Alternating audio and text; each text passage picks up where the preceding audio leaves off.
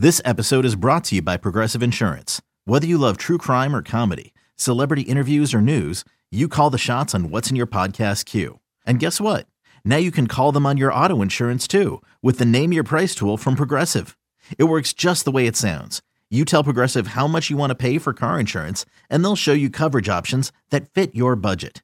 Get your quote today at Progressive.com to join the over 28 million drivers who trust Progressive. Progressive Casualty Insurance Company and Affiliates. Price and coverage match limited by state law.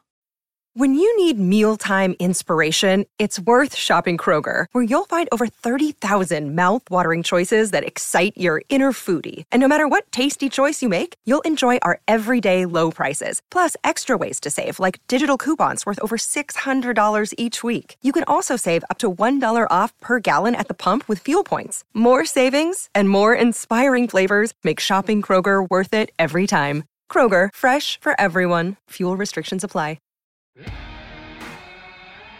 This is the Skate Podcast, talking Bruins hockey with WEEI Bruins writers Scott McLaughlin, Bridget Prue, and Brian DeFelice. Lace them up for some Bees talk. It's Odyssey's The Skate Pod on WEEI. Woo! Welcome to episode 247 of the Skate Podcast. I'm Brian DeFelice, joined by Bridget Prue and Scott McLaughlin.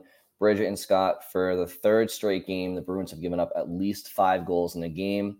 They look awful. They look like Swiss cheese. I know Scott prefers cheddar, but they look like Swiss, and it just hasn't been great for them. And it's one thing to lose.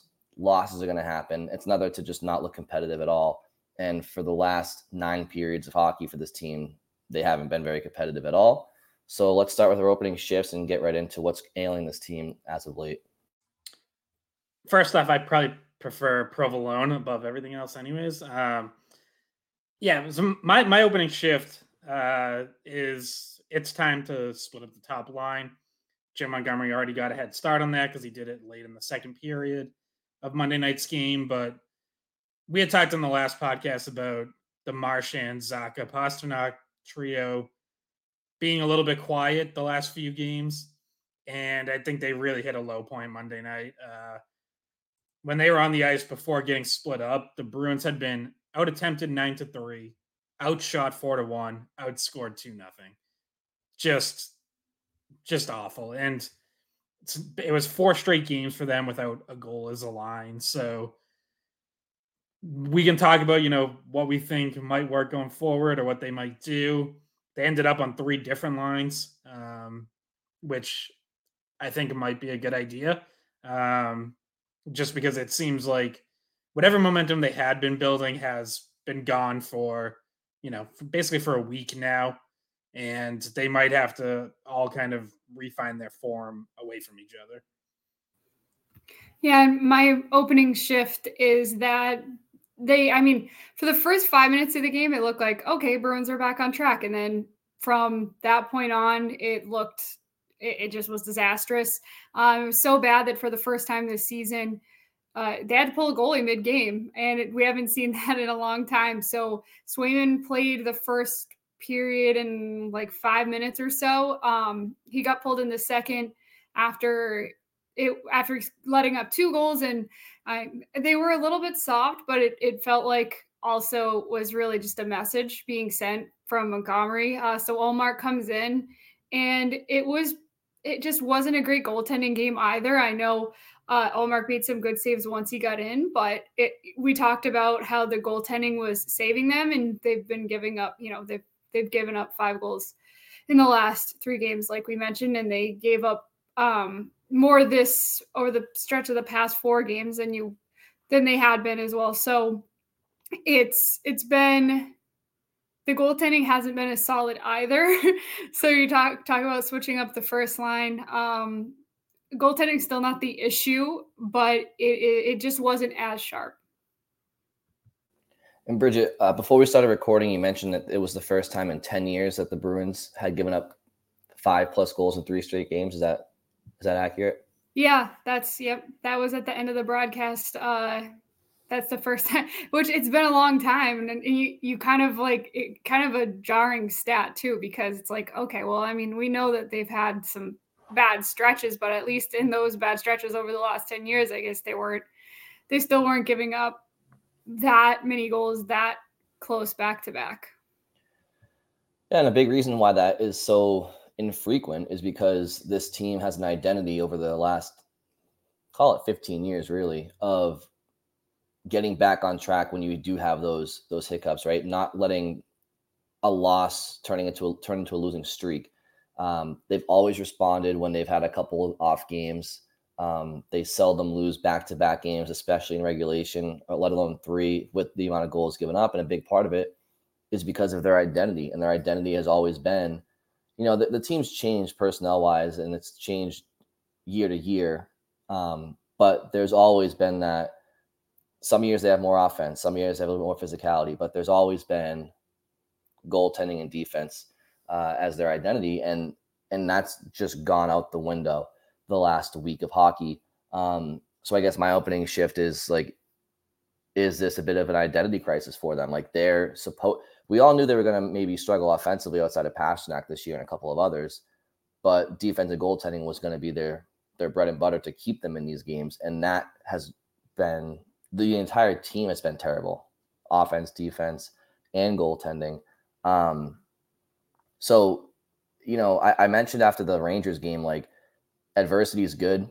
The Bruins kind of, aside from McAvoy and Marchand starting the year on the shelf last year's Bruins didn't really face a ton of adversity heading into the playoffs. The last couple of losses to Detroit and the Rangers was a good opportunity to learn from adversity and be better off for it. But if you allow it to compile too much, you don't want it to, when it rains, it pours. You don't want it to pour. You want it to, subside a little bit. So is this an identity crisis for the Bruins? Do you see this potentially slipping? I mean, they get San Jose next. If they lose to San Jose, they could start, panicking. The reason teams get into losing streaks is because you start to lose that swagger and that confidence. Yeah, and it would also be concerning if they lose to San Jose because they finally get to practice in between games. So they have Tuesday off as a travel day coming back. And then they get a full practice on Wednesday before they play again Thursday night. They have not practiced in a week and a half. Their last practice was a week ago Sunday. So it's not an excuse because the schedule's been kind of busy for everyone. And Columbus, by the way, just played a back-to-back. They played on Sunday as well. But it is harder to correct mistakes, right? If you're starting to have breakdowns defensively in your coverage or your rush defense or offensive zone sites or whatever it might be, wherever the breakdowns are happening, it's harder to fix that when you can't get on the ice and practice and actually go through those reps. You only do so much in a morning skate. You're not really going through stuff over and over and over again. You're kind of hitting a couple basic things. You can look at video, but that's video. You're still not on the ice doing it. So, yeah, I'm sure they're going to have a lot to work on Wednesday in practice. But they should be able to get some stuff corrected. And you would think come out with a much better effort Thursday. You're right. If they don't, and if they keep playing like they have these last 3 games, then that is pretty concerning. As far as an identity crisis, I'm not quite there yet because, again, I think they have a chance to work through this. I think the mistakes are correctable, but certainly, certainly a low point. Like losing those games to Detroit and New York, that's one thing. Those are 2 playoff teams. The Rangers right now are the best team in the conference, a couple percentage points ahead of you. Columbus is just they're not a good team. They have the worst record in the Eastern Conference. So that really, you probably shouldn't have needed practice to be able to bounce back against Columbus. And yet here we are. They played awful against Columbus. Yeah, and think about how many breakaways they went on and didn't score on.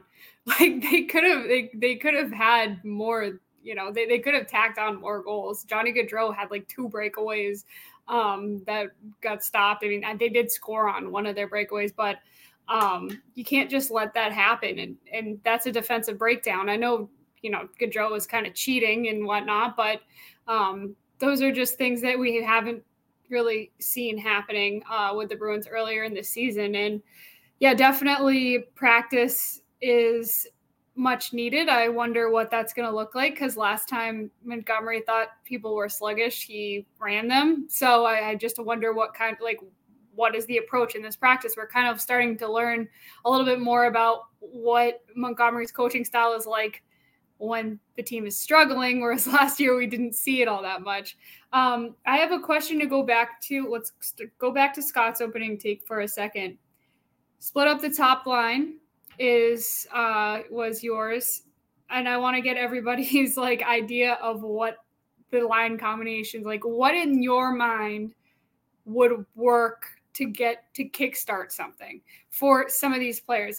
I understand moving Pasternak next to some of the players who might be slumping a little bit could maybe help them, but we're dealing with some snake-bitten people potentially all getting put onto the same line. So just everybody's thoughts on what do you want as your top 6, and I guess really top 9, because it affects the third line as well. Scott, do you want to go first? Yeah, I mean, so I guess it's probably worth starting with where Montgomery eventually ended up for the third period, which was he had Heinen, Patra, Pasternak as a line, Marchand, Coyle, DeBrusk, Van Riemsdyk, Zacha, Geekie, and then Lauko, Beecher, Frederick. I guess I'd be okay sticking with that, but I'd probably make just a couple tweaks. I'd put DeBrusk with Patra and Pasternak, and then a couple things there. Like you're keeping Patra and DeBrusk together, who, again, I think for the most part have played pretty well, just haven't scored a ton. Well, give them Pasternak and see if they start scoring a ton. Then I'd put Frederick back with Coyle, so I'd go Marchand, Coyle, Frederick. Keep Coyle with one of his usual wingers. Marchand has probably been at his best this season when he was with Coyle earlier in the year. And it sounds kind of crazy to think put Marchand with Coyle to get Marchand going, right? Like usually that would be like a thing you do to get Coyle going. But that's sort of what it feels like right now. I mean, no one's playing better than Coyle, so maybe that does help Marchand out. And then with Zacha, JVR is probably on his wing because they're kind of just what's left. And then you put either Geekie or Heinen on their right. And I guess I'd go Heinen because I think he's been playing pretty well for the most part. So, you could call that the third line if you want, and then leaves you at kind of the same fourth line of Lauko, Beecher, Geekie, or if you want to get Steen back in there, I'm fine with that too. Yeah, I really don't have any arguments there, Scott. I think you try to get everybody to be in a situation where they can either break out of a slump or get somebody else going. I mean, as it pertains to DeBrusk, it's like, and I think there's a question on him, so maybe we'll get into it a little bit more later, but it's almost like you don't really want to reward him because he hasn't been producing, but he hasn't been producing, right? So something's got to give, and maybe it's because he needs to put him with somebody, that can be more of an elite playmaker. And while he's had opportunities to play with those people in the past, that's the past. Like, what can help this Bruins team tomorrow? And I think the lines you said, I co-sign on. It's just kind of a matter of like spreading things out a little bit and seeing what sticks. Obviously, JVR, Coyle, and Frederick has been good. Don't love the idea of breaking them up, but they're not Gretzky and Curry out there, and it's about the team, not one line. So I would echo what you said. Yeah, and they did have Patra, DeBrusk together at different points in the game. I do not like the idea of a Marchand, Coyle, DeBrusk line, only because I feel like Marchand and DeBrusk are the two most snake bitten guys on the team right now. Coyle is doing well, but I don't want that. I don't want it compounding and maybe taking away from Coyle, especially since we know his success has come with Frederick and Van Riemsdyk.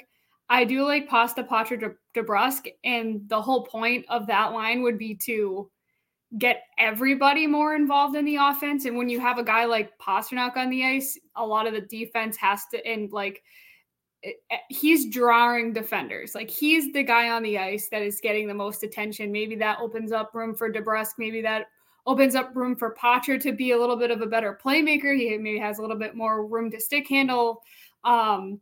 Maybe it turns out that, that ends up solving a little bit of that problem. Potter did score in the last game. Him and Beecher had the only 2 goals. It was kind of accidental. It was a good finish. It was like an accidental pass from McAvoy, but either way, I like that's the line I really like. Marchand, Coyle, Frederic, I'm okay with.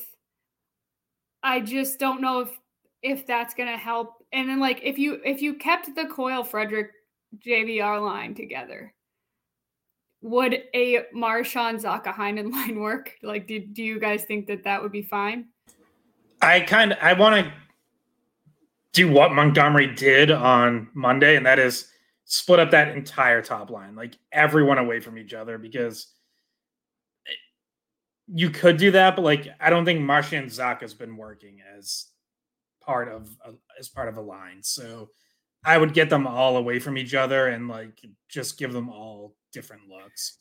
I guess it could be interesting to see Zacha and JVR because they work together on the power play, and like they a lot of times are like switching net front and bumper. Like they'll be moving up and down the slot. Like it could work with JVR and Zacha. They haven't really played together 5-on-5, but they play together on the power play. I guess that could get something going. I mean, real quick, I just kind of want to mention maybe the elephant in the room that none of us have really said out loud, including myself, and it's kind of like coming to mind. And you guys bringing up these talking points makes it come to my mind a little bit more obviously. But I haven't seen like Marchand and Pastrnak have not. I mean, they're far from the chemistry that they created a couple of years back. I mean, they didn't play together at all last year outside of the power play, really. Right? I mean, it was Pastrnak, Krejci, and Zacha. So my point is like they've been away from each other as line mates for so long. Without Bergeron in the middle, they don't really seem like they have much chemistry. I don't know if I'm off saying that. It seems like 2 guys who want the puck, and it seems like Bergeron was just the perfect complement for those 2 players. And without him in the middle, and it's no disrespect to Zacha, I have not seen Marchand and Pastrnak look dynamic together for quite some time, even before this year, because last year they really rarely played together. So I don't think that this team, like we mentioned earlier on previous episodes, like maybe the Bruins load up that top line with Marchand, Pastrnak, and Zacha. I don't even think that's loading up your top line anymore because they haven't shown that they can really produce 5-on-5 together in a couple of years, mainly because they weren't together to do so. But when you're apart for so long, it takes a while to rekindle that chemistry, especially with a different centerman. So I don't even know if the Bruins are better off, as we're discussing, even having them on a line together, honestly. Yeah, I mean, I thought they had like started to show something, and it wasn't perfection line type dynamite, but before this most recent tough stretch, they like that line did score in 4 straight games. They had 5 goals in the 4-game stretch. Chances, shots on goal, all that was like in the Bruins' favor. And it was like, oh, okay, that's starting to look like a top line. Like this looks pretty good.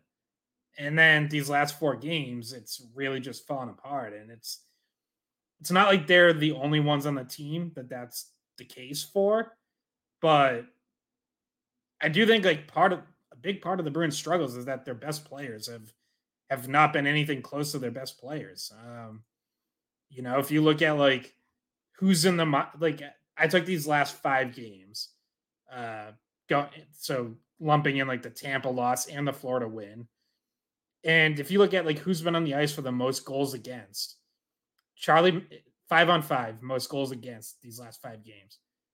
Charlie McAvoy 7, David Pastrnak 5, Forbort 4, Marchand 4, Zacha 4, Lori 4. It's like that's your top line and the guys who were playing on your top pairing. Like that can't happen. And I think I would say like McAvoy's probably been the least at fault out of all those names I just read off. But that top line has clearly been at fault for quite a bit of the Bruins' recent struggles.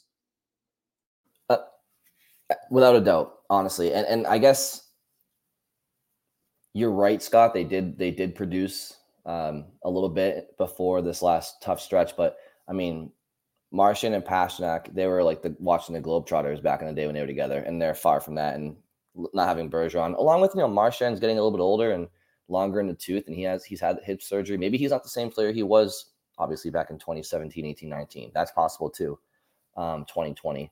But another thing that I'm looking at, and I can't help but think that this is problematic for this team right now, is they're not getting any production from their back end. Now, they're not getting production from up front in many places either.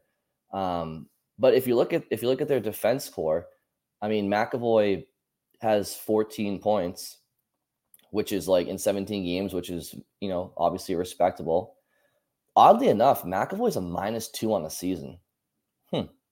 But then you go down and you have Lindholm with 5 points, Carla with 5 points, Lohrei 4, Shattenkirk 4, Forbert 3, Mitchell 2, Grzelcyk 1 point in 11 games. Like, they're getting no production from their back end either.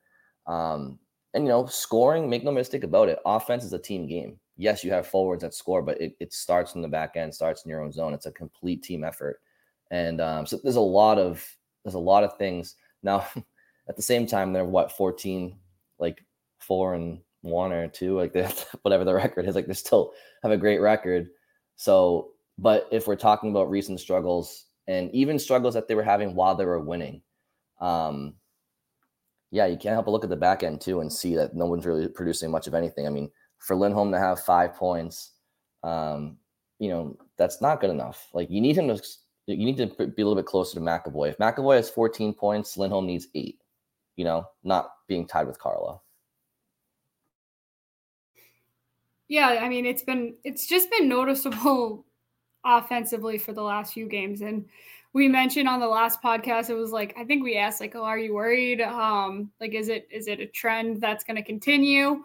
And we're all kind of like, it's probably an anomaly. It's against good teams. It's a weird matinee weekend. And then you get this game in Columbus where you should be the pretty heavy favorite in most positions on the ice. And we saw what happened. So my question was, my going back to my opening shift, what is if you were to maybe dole out blame a little bit, what is who's most to blame, or what's the main reason for so many goals against this season? Like, not this season, this stretch of 3 losses. I mean, so I mentioned like the top players. I'd say, especially in a tough stretch of the season, like, your best players have to be your best players, and they have not been for the Bruins in at least the last 3 games. But even beyond that, I would blame overall puck management and decision making. Like Grzelcyk coughs up the puck at the offensive blue line, leads to a breakaway goal, and it's like, on the one hand, okay, that's clearly just a hiccup where like he went to make a pass and totally whiffed, and that's not something you see often, but it's sort of emblematic of just this larger issue that I think the Bruins had started to make some progress on and has now clearly backslid over the last week, which is just like not making plays, not being like hard enough with the puck, kind of whiffing on passes or dump-ins or like whatever it is that lead to quick turns up ice for the opponent and odd-man rushes, which has been a problem for them all year, giving up odd-man rushes and breakaways. And it's really reared its ugly head again recently. And, we've talked, just, I guess, to kind of like round out some of the top players, like Zacha, I thought was really bad Monday night, and has had a couple of rough games now recently, but him going for on whatever goal. Was it Columbus's first goal, second goal? I don't even remember. But where he breaks a stick and goes off for a change during the second period with the long change. And it's like, what are you doing? Like you're just giving Columbus a power play. It just turned into a 5-on-4 in zone. Columbus had possession the whole time and ends up with a goal with Provorov, walking in and shooting through a screen. And it's like, again, just bad decision making, just like not being aware of what's going on around you. And when it's your top players doing that, it's like, bizarrely, like I don't know about you guys, but like I've mostly been okay with the play of some of the guys lower in the lineup. Like, sure, we can say, like Patra scores Monday night, first goal in 10 games. Yeah, you'd like to see him producing a little more, but I've been fine with his play. I've been fine with the fourth line. The Forbort Shattenkirk pairing had a tough night Monday for sure. Another one, like they were out on the ice, and sort of highlights another problem, which has been, Brian brought up last episode, but like not just not being strong enough physically. Like Shattenkirk and Forbort both lose battles down low, and then I think it was Voronkov just like takes it to the net between Forbort and Geeky and scores, and that was the once in my mind soft one on Swayman where, yeah, there are breakdowns around him, but he still should have made the save. Like it gets between him and the post, and that's just not a goal you should be giving up. Yeah, it's been ugly all the way around, and not for nothing. For what it's worth, I do co-sign on Lohrei being down in Providence. No big deal, but I will say if that was Lohrei that the puck jumped over his stick, I feel like you'd have a bunch of people being like, "Oh, he's not ready. He's not ready." He got to send him down to Providence, but happens to Grzelcyk, and it's just a mistake. It's just a puck bounce, so that's interesting. But anyway, not that you're saying that, Scott, but.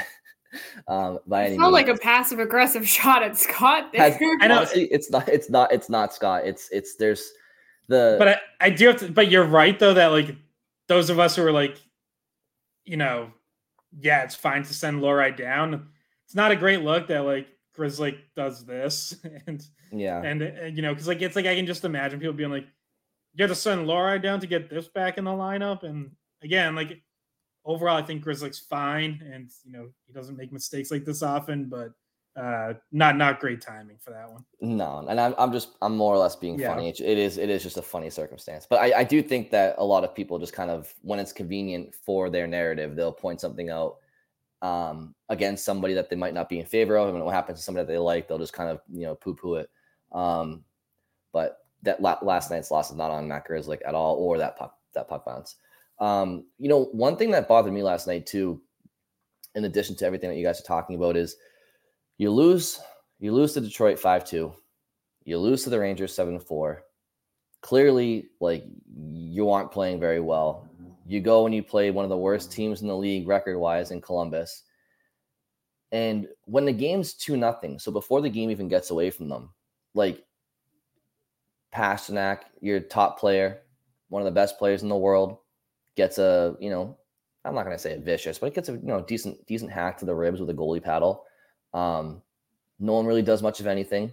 And then McAvoy gets hit in the corner. A little bit of an interference, not the craziest play in the world, but goes into the boards awkwardly. He's down. And the only guy who's like really showing any sort of emotion is a guy who has played with McAvoy for all of like 15 games probably, and that's Morgan Geeky. And I'm not saying that like Pastrnak needs to drop the gloves in that situation or Lindholm. But when you're in a bit of a slump and you're playing a team that is very beatable, if you can't like get up after Pastrnak gets hacked in the ribs and McAvoy goes down and go back and try to win that game, instead nothing happens. The only thing that they do is they go down another couple of goals and they go down 4-0. So there's a lack of pushback, I think, when things go against them, and people might think I'm being harsh, but the reality of the situation is there haven't been many sample sizes for us the last couple of years to see them go through these stretches, to see how they respond. This is one of a few circumstances where we're trying to see how they respond in adversity, and so far, because they've been playing so well record-wise, and so I guess it's kind of unfair, but at the same time, I don't have much track record to go off of the last couple of years where they have struggled and have had a chance to fight back. And so far, not great. Yeah, and when you brought up your question, Brian, are they having an identity crisis? This kind of was part of what I thought you were talking about. Like, isn't part of the Bruins' identity to stick up for teammates, be physical, have that more like gritty, tough style of play? We mentioned that their identity comes from like how sound and they are defensively and in net, but it also is supposed to be, especially from what we heard in the offseason, what they were trying to build was a tougher team than they had last year. And it just doesn't seem like they have that right now. Yeah. Like you're waiting for, especially as, Bridge, I think you said earlier, like they did actually start this game pretty well. And then they sort of hit the snooze button, like the second half of the first period. And as that period's winding down, or at some point in the second, and especially around those two incidents you just mentioned, Brian, with Pastrnak and McAvoy, it's like you're waiting for someone to, it'd be great if someone changed momentum with a goal, but throw a big hit somewhere, like do something physically to try to change momentum. And like we've seen McAvoy do that before, but it can't always be him. Like someone else has to be able to do that, and it just really never came last night. Like no one stepped up and to the table and like took that task on. I'm not saying like they have to be running around like chickens with their heads cut off or anything, but a good, well-timed hit somewhere, finish a play, like could have helped. Someone's got to be willing to do that. And it's like, I know it's easy to look at Trent Frederick and like that's an obvious name you can pick, but like, Johnny Beecher has some physicality in his game. Jacob Lauko, James Van Riemsdyk is a bigger guy. I know he's not overly physical. Shattenkirk can throw a hit. Forbort should be able to. Carlo can use his size and weight. Like someone else has got to step up. It can't always be Charlie McAvoy. And I know, Milan Lucic was going to be part of this. Like that was part of the idea of bringing him in, but he's gone right now and he might not ever be coming back. So like you got to deal with it. You can't wait for someone else to do it. And you don't always want to rely on bringing in a free agent to provide that. Like you want that to come from your DNA, from within, right? Like it's easy to look at the Bruins. I mean, it's their 100th season, right? So it's an appropriate time to discuss this. They've always been the big bad Bruins, right? And up until, even it was always their identity, always. And you look at the team in 2011 and 2013, a lot of those guys in that cup winning team, and it's easy to point out the toughness on those teams. Where does the toughness end, right? I mean, Chara, Lucic 1.0, Nathan Horton was a tough guy. Their scorers were tough. Greg Campbell, McQuaid, Boychuk, Ferentz. Just go down the list. Everybody was tough and stood up for each other. Not every team. I thought I mentioned him, so that's why. But yeah, Sugar Sean as well. The list goes on, right? And not every team is going to have that type of toughness. I understand that. But as the years progressed, they still found ways to be tough, right? Kevin Miller becomes a staple on the back end while Chara's still there and McQuaid's still there. And then you go out and you bring in a guy like David Backes. Sean Corrali played tough. Noel Achari played tough. You had guys that played tough. And then you go out and you get Nick Foligno and Trent. Like you've always had toughness that I feel like with Lucic out of the lineup, aside from Frederick, you don't really have much toughness. I don't want to be disrespectful and call this team that's won, 79% of their last 100+ games in the league soft. They're definitely not a soft team. So don't mistake what I'm saying, but they're not overly tough at all. They're somewhere in the middle, and somewhere in the middle doesn't really get you very far in the springtime, in my opinion. So, you can't go out there and bring in a bunch of new guys. This is their team. So they need to look across, the room at each other and say, look, if someone's getting taken advantage of, in particular, one of our best players, one of the best players in the world, like it's great to be friends on off days and go out in the Seaport or go out in the North End and have a couple of glasses of wine with each other and call yourself good friends and go to each other's weddings. But when you're on the ice, that friendship has to carry over too and like stick up for each other. And it's just like, I just don't see a team that's very formidable to play against physically. And I know times are changing, but if this team wants to be as good as they hope they can be, they need to adopt more edge, simply put. And when it comes to like the identity, when you think about the identity of last year's team and you think about like who was at the center of it, we talked about like a captain of the top 6 and a captain of the bottom 6, and they're both gone. So like we called like Bergeron the captain of and the leader of those higher end top 6 players, and Foligno was kind of a similar voice in the locker room and was a guy that would have stepped up and hit someone or dropped the gloves in a moment like against Columbus. So we did have a question about what the identity would be coming into the season. It seemed like everything settled in fine over the course of the first, 12, 15 games. And then we bring this question up again, just because sometimes you notice just a little bit of it lacking, a little bit of what they had last year lacking, because they're missing these guys that were pretty much part of the person, like controlling the personality, the identity of the team, are gone. And we knew it was going to impact them at some point. And you're kind of seeing it now, where sometimes you need someone to like either settle the team down, be the voice on the bench, or step up, be the person to make a big hit, be the person to create the energy that your team needs to get them out of this hole that they were in Columbus. So, it's important to bring up, just because we wondered if it would be a problem. It hasn't really been a huge issue through most of the season, but occasionally on a game like against Columbus, you notice it. Yeah. One other point I would make here is, who did Bruce Cassidy always highlight as a player who drags guys into the fight? Brad Marchand, right?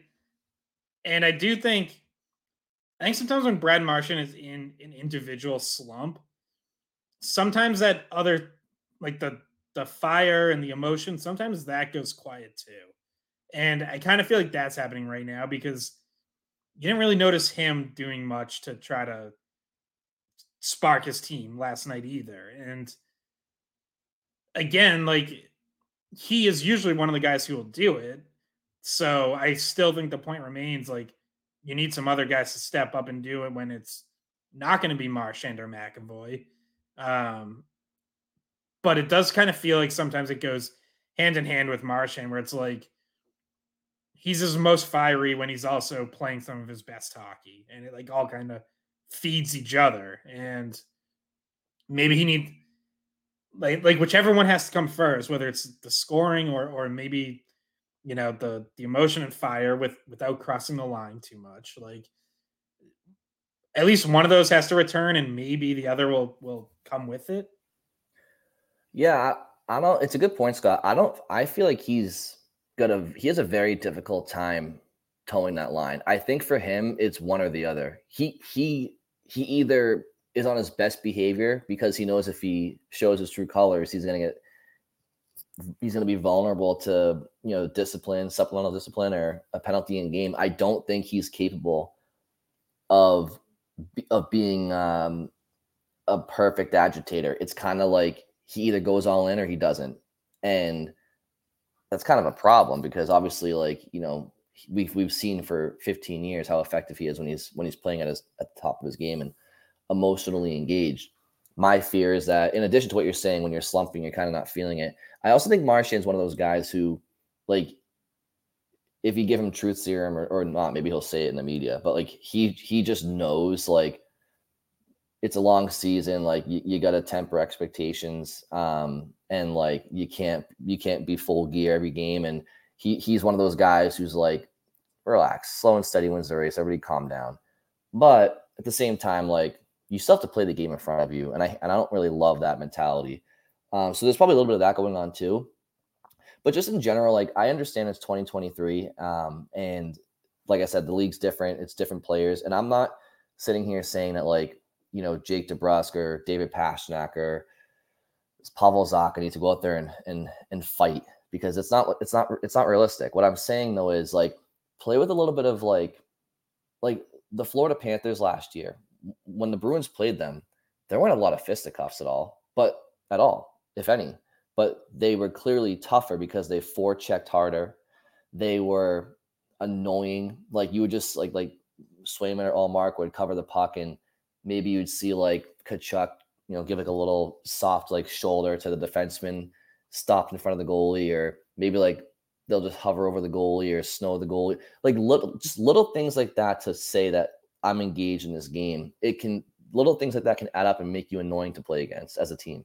Well, and to even use the example of the game against the Panthers from last Wednesday, the Panthers were clearly the more physical team early on, and they're taking runs at McAvoy because they wanted, some revenge for his hit to Oliver Ekman-Larsson that got McAvoy suspended. And I thought a couple things sort of settled that game down and kind of tamed the Panthers a little bit.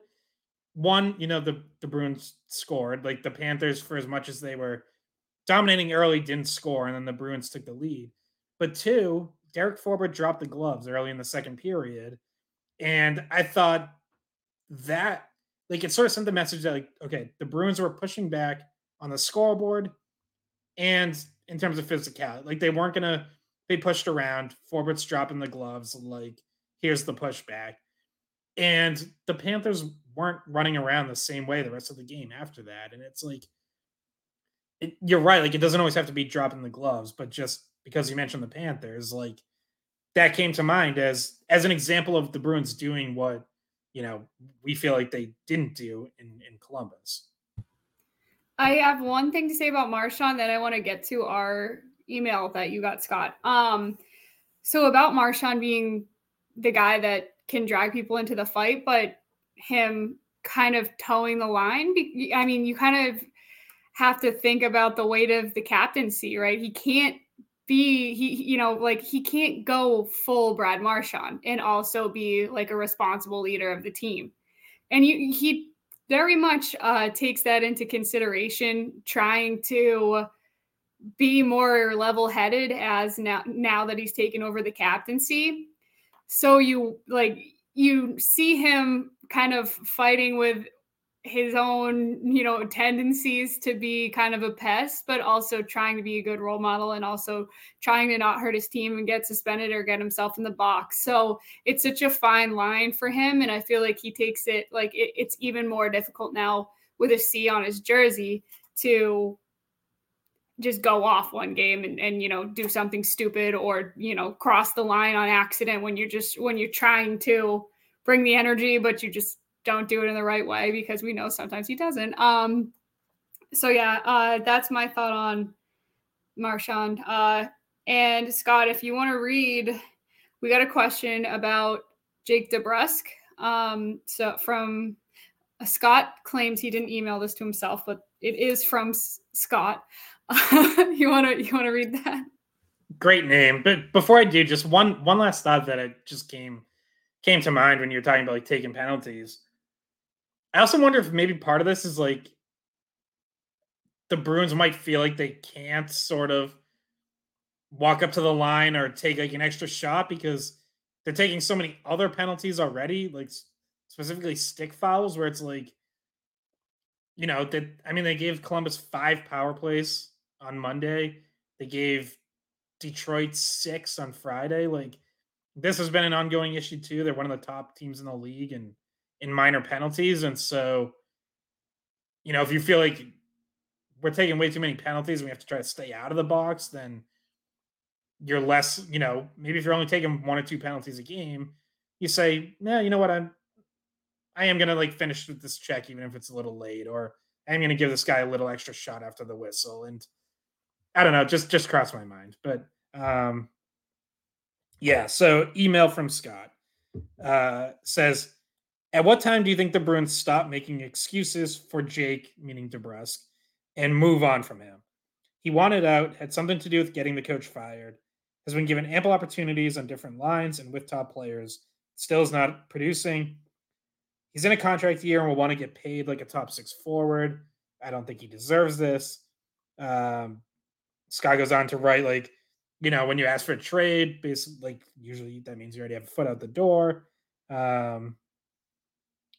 So and he also adds that not sure he's good with Poitras to round it out. But yeah, what do you guys think? Because we've talked about DeBrusk and his contract situation a couple times, but we haven't really circled back on that in a little while. So I guess just your response to Scott's email and kind of maybe bigger picture feelings on where things are at with Jake DeBrusk right now. Well, first, thank you for clarifying that it was Jake DeBrusk and not Jake from State Farm that you were referring to. And secondly, I think that objectively, if you're looking at his stats, which is what a top 6 forward is paid to produce, they're not good enough. And if your production is not going to be good enough, then you better be doing all the little things right. And a lot of people out there will tell me till they're blue in the face, look at the advanced stats. He is doing everything right. Okay. Well, how much is he affecting the game? Not a ton, really. So he's doing he's doing fine defensively. He's not hurting his team outside of the lack of production. Doesn't play with a ton of emotion. Wouldn't call him a leader out there. Wouldn't say he sticks up for people. Wouldn't say he sticks up for himself. And off the ice, I think he's really well liked. I think he's a funny personality, and I don't think he's a bad person or a bad player. I think he's a good player that's going through a tough stretch offensively. But when you bet on yourself, you gotta come through. And a couple of months from now, maybe I'm singing a much different tune because he's turned things around and, has like whatever, 25 points in, 35 games, whatever. But right now, 8 points in 20 games, not good enough. And you can sit there and tell me all you want that he's doing the little things right, but I personally don't think he's doing all the little things right. I think he's doing some of the little things right. And he's not producing at the level that you need him to. So if you're asking me if they should re-sign him next year, I don't know. I mean, it depends what he's asking for, right? If he's asking for X amount of dollars, no. He's a top 6 talent, but he's not producing like a top 6 talent. So it's kind of a tough. But the one thing too for Boston is the Bruins aren't in a situation where they can afford to rid of top 6 talent. He's just not producing. So it's tough. You don't want to get rid of the talent because when he does produce, he's a difference maker. But with him, it's the same old story. It's just too Jekyll and Hyde. And I don't know. I guess if you're asking me if I would have re-signed him, I'd probably say yes, because I feel like he's going to produce obviously more this year than he has been. And it's just like, if you get rid of him, how are you replacing him? Maybe it's through free agency. I don't know. It's a good question. I don't know if you guys have a decisive opinion on him one way or the other. It's kind of too early to tell this year. But if you're talking about his track record since he's been here, man, the ceiling is there when he's on his game. It's just too far between. I have kind of like, I guess, a nuanced opinion on this. I think that there's obviously a price that's too high for anyone, and Don Sweeney is not going to overpay. So everybody, like, there's a number in Don Sweeney's mind that he's not going to pay him, a certain amount. And I think Don Sweeney might have gotten a little bit more leverage. The fact that DeBrusk isn't having as good a season this year as he did last year. I think to the point of him already having a foot out the door, and he showed that when he asked to get out. I mean, he stepped right back in the door that season, signing a contract extension at the trade deadline instead of getting actually traded. So he stepped back in. Cassidy got fired. I feel like he's all the way back in, honestly. In my opinion, he seems like he wants to be here. So I don't think he's trying to look elsewhere. I think he wants to get a contract extension done before free agency. I don't think he wants to go to free agency. So in terms of like, does he want to be here? I think the answer is yes. I also think that we're 21 games into the season, right? Over the next 21 games, which would bring, or just say 20 games, which would bring us to pretty much the halfway point of the season. He's going to have, this is just a prediction, he's going to have better numbers than he had in the first 20 games in the second 20 games of the season. I don't see it happening that he's like this the whole year. You call him Jekyll and Hyde. Well, he's been Hyde. I mean, wait, which one's the good one? Which one's the good one? Jekyll. I actually don't know. I don't know. He's been the bad one. He's gonna come around to the good one at some point. Like it's gonna happen. I don't see him. And you know, Brian, you mentioned it. He hasn't shown that he has been able to put the numbers up, but he also has brought the effort that we've seen lead to good things for him. So my prediction is that they do come to an agreement with him before the season is over, and that his numbers in the next 20 games compared to the first 20 games are much more in line with something you'd see from a top 6 forward. I mean, but Scott, I know you probably have a lot of thoughts on this, but just to kind of wrap up mine, like he's shown he can produce at a high level, but he hasn't shown it consistently, right? And if you just look at him over the course of his career, 405 games played, 234 points. If that doesn't tell you like he's kind of like up and down, I don't know what does. That's a big sample size, over 400 games, and he's just over half a point per game guy.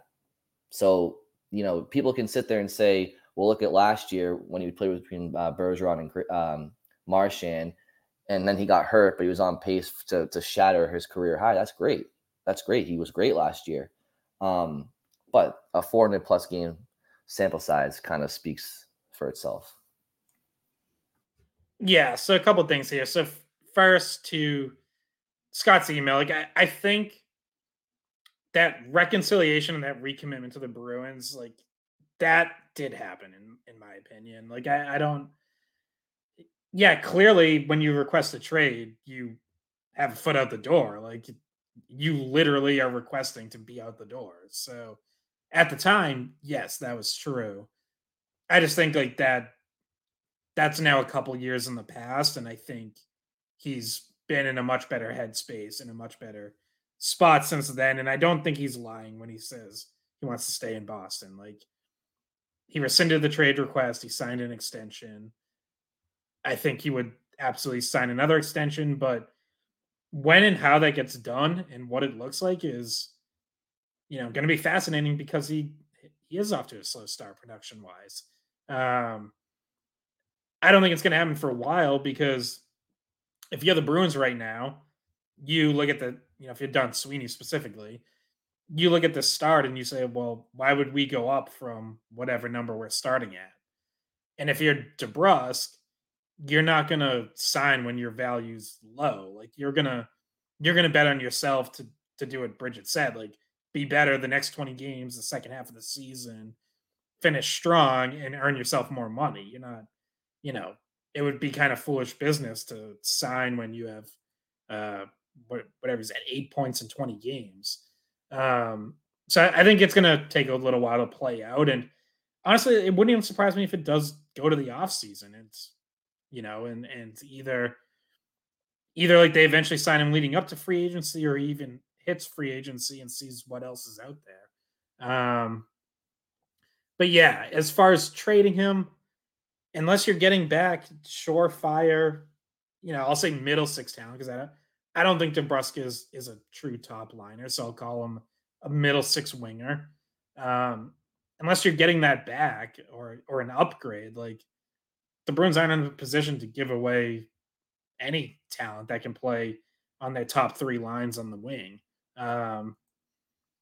And last thing to respond, so Brian, you mentioned advanced stats. I would say just to highlight why I'm still not overly concerned about DeBrusk. This isn't even that advanced. So this is 5-on-5 goal differential. How many goals do the Bruins score when you're on the ice? How many does the opponent score? Guess where Jake DeBrusk ranks on the Bruins? Is he first? He is third. Hampus Lindholm and Brandon Carlo are both a +9. Okay, so he's first among the forwards then. Jake DeBrusk is a +7. Yep, first among Bruins forwards. So, and now if I go a little more advanced, expected goals percentage, he's first on the team, 56.6%. So that's showing, scoring chances when he's on the ice. And I know his production's not there, but I'm hearing Brian groan in the background. I mean, it is just like I hate the expected one. All right, then stick with the real goals. 12-5 when he's on the ice. They're outscoring opponents. No, that one I like. That one I like. That's fine. I like that one. Yeah. So my overall point here is just that a lot more good things than bad things are happening when he's on the ice. And yes, I would like to see him produce more. He has to produce more. But as long as that remains the case, that the Bruins are still a plus team when he's out there, like I'm just not panicking because there's other guys right now who are minuses, especially over this most recent stretch. Hey, can I turn it to Scott for a second? And there's one stat that I actually am surprised people are like not putting a lot of stock in these days, and it kind of surprised me because I actually think it's a pretty important stat, but maybe I'm on an island here. And before I say that, just for the kids keeping score at home, Don't say goals. Please don't say goals. No. I'm for re-signing DeBrusk if it's not an overpay, as Bridget mentioned. Like I don't dislike the player. I know it may have sounded like to the contrary earlier. I hope I stated I think he's going to break out of this and he's going to score more. But when you're paid to produce and you're expected to produce, you need to produce, not expect to produce. You need to produce at a certain point. So, but real quick, people plus minus is a very important. I put a lot of stock in plus minus with players, and people don't apparently think that's a big stat. Like that's straight up like the differential between the goals you're on the ice for and goals you're not on the ice for. And I think that's an important stat, but people seem to not think so.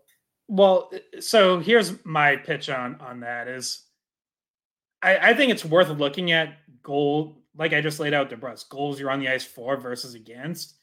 Where I think plus minus does a disservice is all the kind of like all the screwy stuff that gets lumped in. Like if you're on the ice for a shorthanded goal against, you get a minus. If you're on the ice for an extra attack or a goal against, you know, like an empty netter against, you get a minus. And I just think that makes it kind of loopy. Like you mentioned earlier, you mentioned like McAvoy being a -2.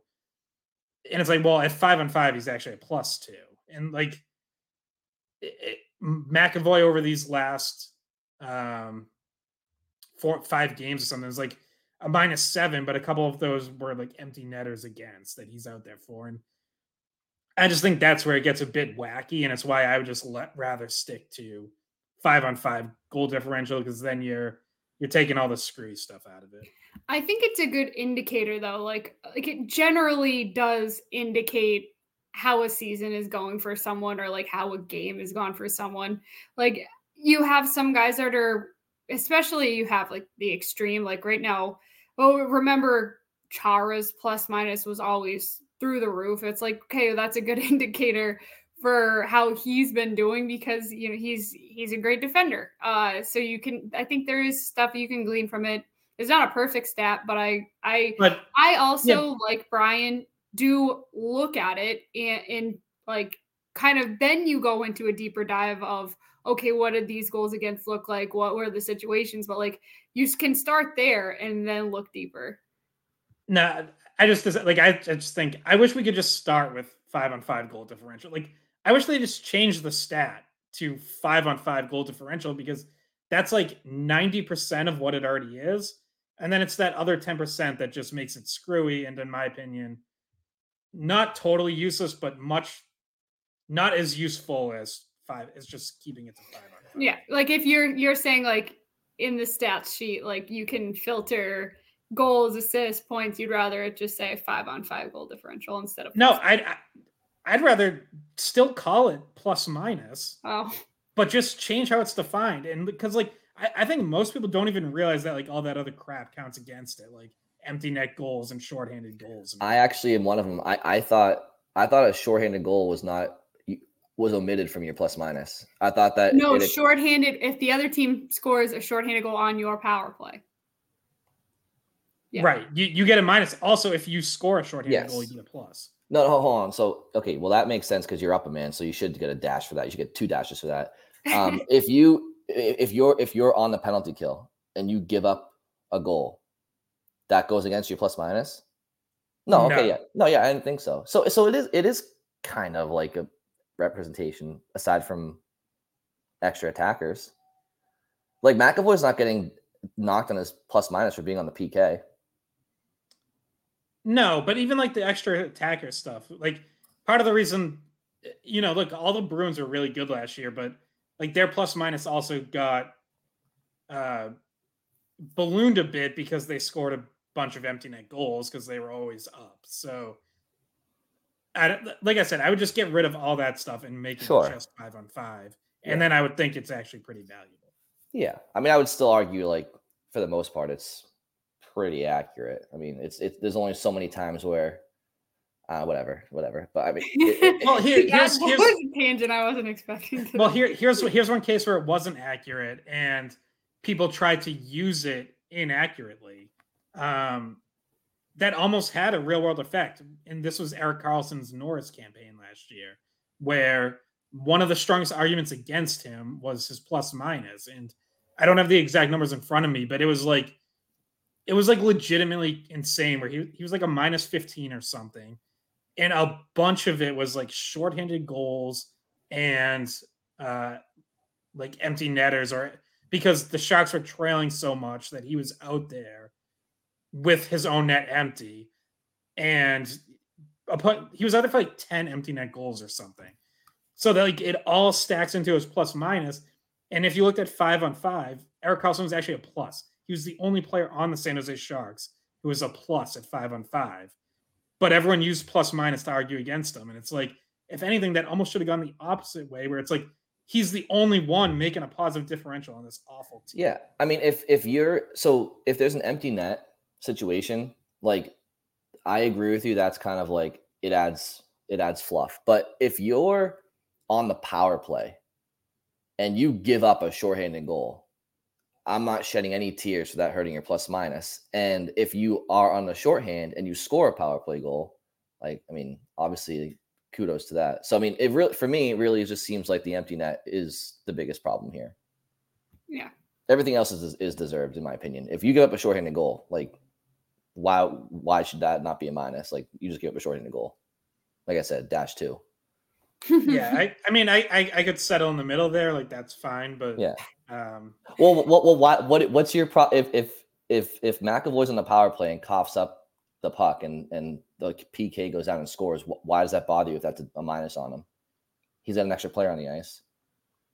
I mean, it's just not totally even. Like if you're a power play only player, then you can only be in a situation to get a minus on special teams, right?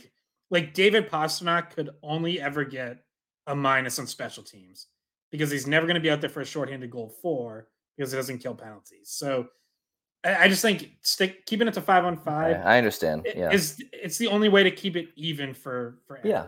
No. I honestly actually don't disagree with that. I think it is the most accurate way. But I think the empty net's the biggest one. That's the biggest one for me. But that's a good point. If a player is solely never has the opportunity to. Yeah, chalked it up under a conversation didn't expect to have today. But what were we even talking about before that? I don't even know. DeBrusk. Oh yeah. What stats you look into for a player? Well, yeah, I mean, the whole for DeBrusk in particular, it's like I can only hear somebody. Look, if you're telling me for 3 months, his goals above his expected goals per 60 or top 5 in the league, but he's still got 4 goals in December. I mean, there's an issue there. I'm sorry. I can only take those stats for so long. If it's a short sample size, like a 10 game or 5 to 10 game slump, that's one thing. But as we get into December here, it's like, okay, so you mean to tell me for half the season almost, which we're not there yet. We're a quarter of the way through. I'm just saying, like, at some point, Scott, you would admit that like these advanced analytics need to come to the forefront and be tangible production. That's all I'm saying with the stats, the advanced stats. No, yeah, I fully acknowledge he has to score more. Like that's part of what he's relied on.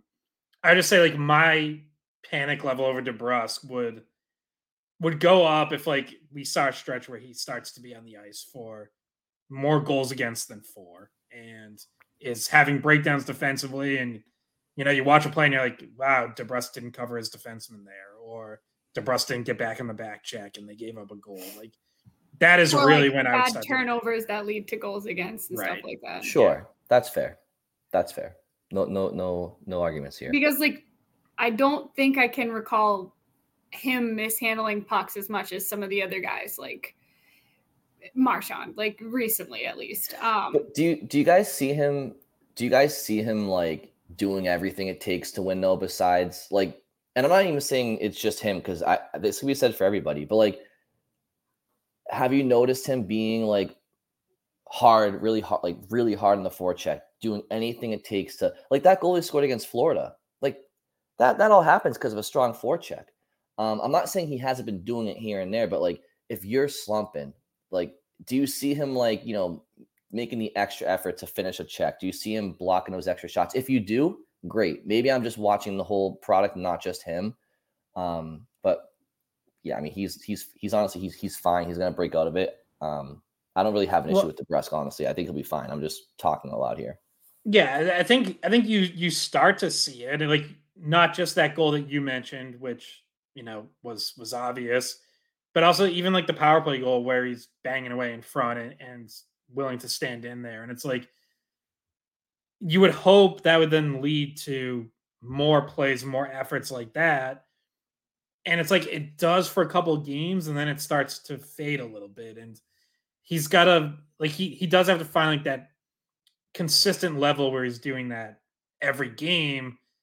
And you would hope that like understanding, hey, that just helped me get 2 goals would kind of like lead to like, well, maybe I should keep doing it because it's going to keep helping me score. Again, I think like Monday's a tough game to judge because the whole team was so bad, but yeah, I didn't notice him like standing out positively. I feel like one of my favorite versions of him as a player in Boston was his rookie year. And remember that game against that series against Toronto? I mean, Game 7 was a huge high point for him in his career. So it's kind of unfair to use that and be like, he should be like that all the time. But I just remember that series and the series against Tampa, like he was such a menace and just like went to the net hard. And I remember thinking to myself, like, oh, they have a really good player in this kid for a long time. Like goes to the net, goes to the dirty areas, has talent, speed, hands in tight, good shot. But inconsistency is just when I think of Jake DeBrusque, the first word that comes to mind is inconsistent. Like it's the first word that comes to my mind. And when he's on his game, I think he's a really, really strong player. I think that you have to be more often. I think that this is my last thing I'm going to say about the DeBrusque thing. I think if inconsistent comes to mind, like as the first thing to describe Jake DeBrusque, I also think misunderstood is a good word to describe Jake DeBrusque. Like people's impressions were so negative and they never got back on track and like never really considered some of the reasons why he wanted the trade request or had struggles when he did during the pandemic and whatnot. I think he is probably the most misunderstood person on the team. But to come full circle on the Jake DeBrusque conversation, back to Scott's first shift, I think that the production, if he's genuinely kept on this line for any amount of time, like a decent amount of time, it's not just like try it one game and then go away from it. If he's on a line with Pastrnak, Patra, and DeBrusque, he's going to score more. Like he's going to score more. And if he ends up with power play time on the first unit, which we're not sure he will or won't, but that he did score a goal on it, he's going to end up producing more. So like full circle, so maybe the line changes could also be a catalyst to some of the production we're talking about. Well, and and that's if Montgomery decides to do that. And I guess we'll see how they line up at Wednesday's practice, but he really only got like a couple shifts there. Yeah, I think it was in the second period, or maybe the early third period, but they did go to that for a little bit. And that really, I think, gives them the best chance for Patra and for DeBrusque. And like you mentioned, that first line was stagnant anyway, so put Pastrnak there, see if that unlocks some of the scoring abilities of both of the other guys and even the playmaking ability of both of those other guys. Yeah, I think quickly we can try to keep this a little short, but there is obviously a big story we have to touch on, and we speculated, about could the Bruins maybe be connected to him. As it turns out, Patrick Kane is going to the Detroit Red Wings. News of that broke Tuesday morning. 1 year, $2.75 million. Just curious what kind of what you guys' reaction are. And before I get that, I have to correct something I said last podcast, just because I hadn't fully done my research yet. Was it mouses? I confirmed that is in fact the plural of mouse. I called my friends at Merriam-Webster. They actually just changed it yesterday. Oh wow, crazy! Yep. So I'm right. No, but I had mentioned that I thought Kane was eligible for like the over 35 bonuses. He was not, because you had to have turned 35 before June 30th, and he was still 34. So that really would have made it extra difficult for the Bruins, because Kane wasn't eligible to sign like a $1 million deal with $3 million in bonuses. His whole salary had to be like an actual cap hit. Well, I mean, obviously I hope the listeners forgive you, Scott, for that misleading them like that. But I think it's inexcusable. Yeah, I mean, obviously my initial reactions are, I think it's a interesting fit. When I heard that he wanted to go to a contender, Detroit wasn't on top of my mind, because I think they're clearly a team that has playoff hopes, but wouldn't classify him as a contender just yet. But obviously reunites with DeBrincat. I think Detroit's got a really good combination of youth and veterans over there, and they're playing really well. So pertains to the Bruins, it's a divisional rival, divisional opponent that got stronger. I don't think that Patrick Kane's going to hurt the Red Wings at all. I think he's going to help them offensively. And, he's gone to 3 teams now in his career, all original 6. So that's pretty cool for him. But yeah, I mean, Detroit gets a little bit stronger up front. Yeah, and I think if you're talking about contenders that had a way to add him, like obviously the Rangers had already moved on from him. The Bruins, we mentioned, probably didn't have the cap space or weren't willing to send someone else out to get him in. It did kind of leave just a few teams, and Detroit has been a team that has had the Bruins number this season, which could make them exactly the kind of contender you're thinking about, because a team that has the ability to beat some of the best goaltending and defense in the country with the Bruins is a team that has a chance to make it to the Stanley Cup. They have a chance to get past a team like the Rangers or the Bruins. So I think they are a legitimate contender, and I think that's not a bad choice for him to go somewhere. It could be a great fit for him there.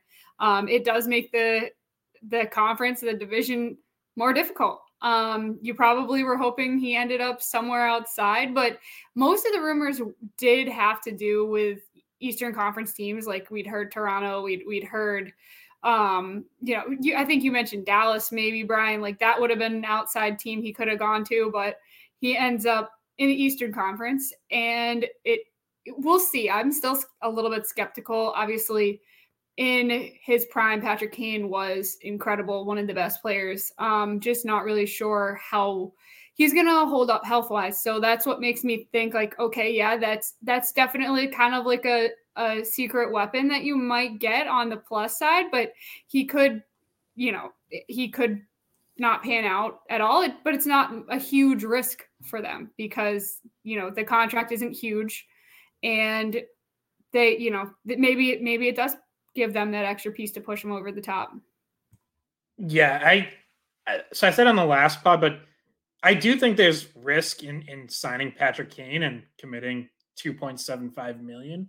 The Red Wings can absorb that risk better than most because they had over $5 million in cap space. So even with this signing, like they still have enough cap space to potentially add someone else if they decide to go for it at the trade deadline.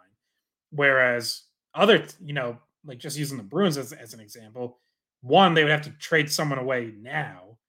And 2, then they really probably wouldn't be able to add anyone else at the deadline. So it's like Patrick Kane would be the one addition, and you would have to hope that it works out. And there's legitimate questions there. He does not play defense at all, and there's advanced metrics that suggest, especially last year, that his negative impact defensively outweighed his offensive impact.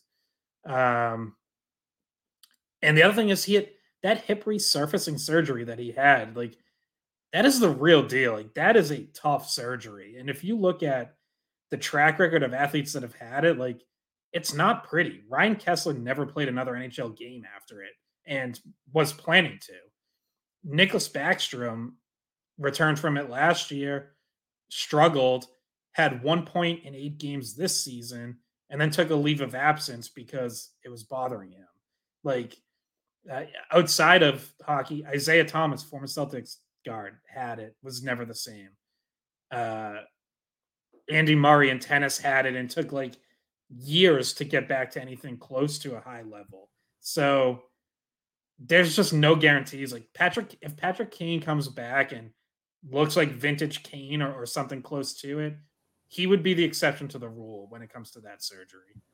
You did a real deep dive into that with your Andy Murray stuff. I love tennis, so I like the poll for Andy. Well, actually, I found that because when I was reading about Backstrom, Backstrom reached out to Andy Murray like while he was going through it. So that's how I found that out.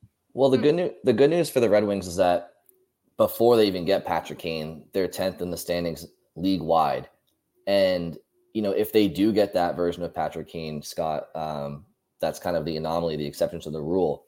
I mean, the best division in the league just got that much tougher because the top 4 teams in the Atlantic the top 3 teams in the Atlantic are in the top 10 in the standings league wide, and if you extend it to the 4th team, being Tampa Bay, I believe, the top 4 teams in the Atlantic are within the top 13 seeds league wide. So it's just it's a competitive division, no doubt about that. We knew that going in, and we knew that in addition to Bergeron and Krejci moving on, that would be why it'd be tough for Boston to compete. But so far they have a little slide as of late, but that's why you play 82. So they get back at it again against the Sharks. And Bridget and Scott, if you have nothing else, we will talk to you after that game. So thank you all for listening, and we'll talk to you very soon.